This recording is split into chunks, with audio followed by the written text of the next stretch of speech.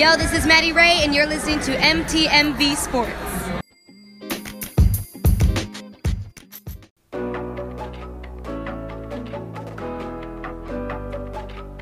Sports fans, it's your man, The Voice, MTV Sports correspondent with this week's Time Out.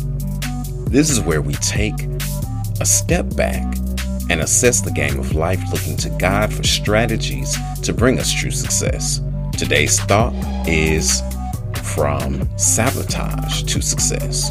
Last week we talked about sabotage and how hubris, self-reliance, intentional wrongdoing, and a lack of counsel leads to self-sabotage. What do we do once we realize what we've done? How do we move from self-sabotage to success? Well, when you fall, repent. Going back to the account of Israel and Ai, Joshua tore his robe. This is an expression of severe grief in this culture. He fell on his face before the ark, humbling himself, turning away from self-reliance to what brought success. And then he sought wise counsel at the ark. Not only did he do that, he stayed there until evening. He refused to move. He was determined to get direction this time. He dedicated himself to changing, and he showed that by going all out in seeking the face of God. In doing so, he was looking to find out what happened, what caused the fall. While seeking the face of God at the ark, he and the elders of Israel, the Lord gave him detailed procedures to find out who caused the fall, which was Achan, a man of Joshua's own people. Tyson Fury's self-destruction was due to his mental illness driving him to make poor decisions. Fury was considered the champ after beating Klitschko in 2015. Performance enhancers and drugs of abuse sidelined him for 2.5 years. Like Israel, Fury had to evaluate himself. Upon evaluation, both Israel and Fury got rid of the things that brought them down.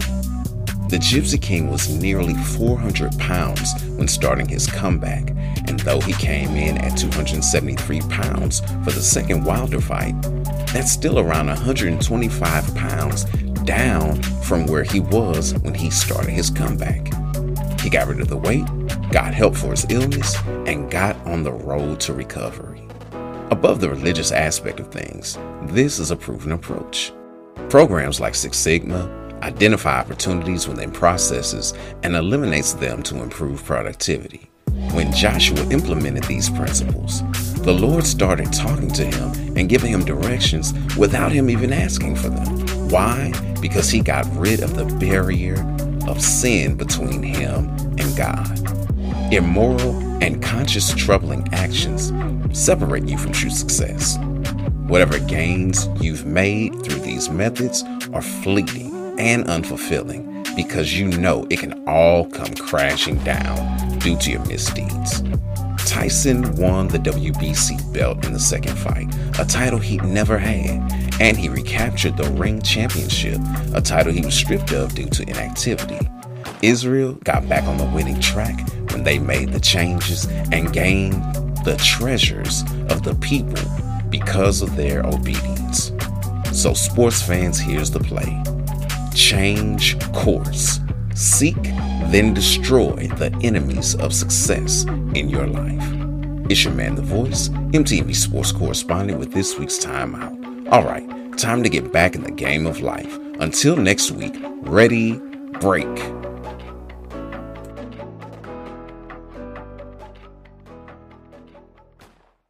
Sports fans rejoice. You're listening to My Team, My Voice with MTMV Sports.